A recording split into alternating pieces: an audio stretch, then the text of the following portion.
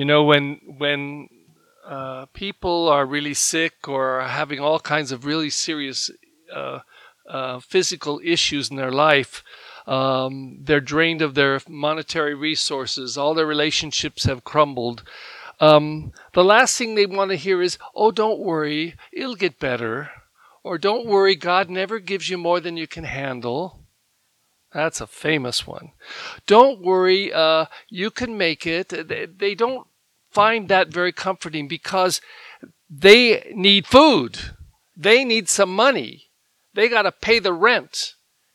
So I think that in the scriptures, we have this constant interplay between the physical, material reality and the spiritual. And it's really a both and issue, but it's how they interplay that's important. When we don't have physical resources like enough money or food or something like that, medicine, we need those resources. It isn't enough to say, well, God will provide. Don't worry, just be courageous. It is true we need to do that. And I do believe that God will provide, especially if we are motivated or if we have the attitude that we will do whatever it takes. So, I don't have any money. This is not real, okay? I don't have any money, and I'm out of medication, and I have to pay a car note, and I don't know what I'm going to do.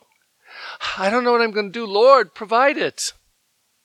And I think he would say, go ask, first of all your family members. Next, go to some friends. Third, don't be so proud. Go to your enemies. Go to the person on the block that can't stand you and say, I know you can't stand me, but I'm really desperate. Could I borrow $10? And if you can get $10 from this one, this one, this one, this one, this one, this one, you've got $100. So get off your high horse and do whatever you need to do. And that takes spiritual maturity. That takes spiritual wherewithal.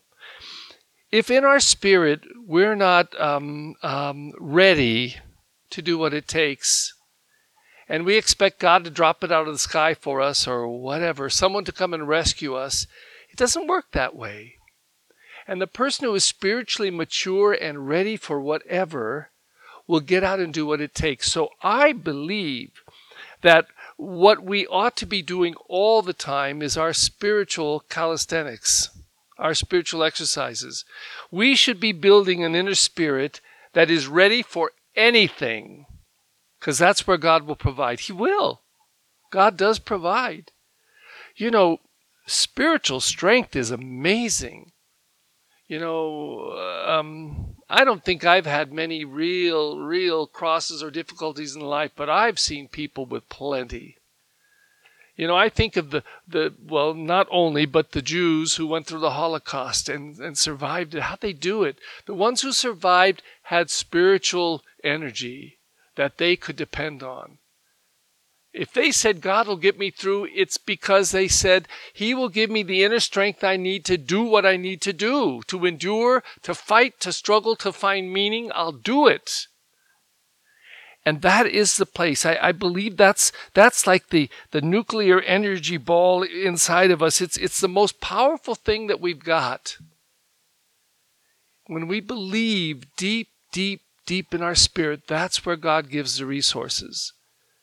However, I just think we would get nowhere unless we mix the material in with this. So we have this feeding of the thousands.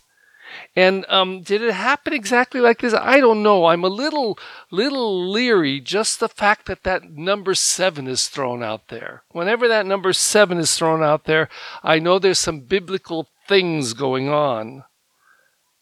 We should send them home. No, we can't. They could collapse on the way. We have to feed them. What have you got out there? What food? Well, not much. We have 7 loaves.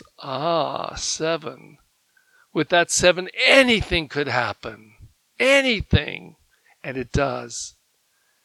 Through the blessing of Jesus the Christ, there is enough food that in the end, everyone is satisfied. Everyone has their fill. Everybody got enough. They got exactly what they needed. And there were, 7 baskets full left over. 7 baskets.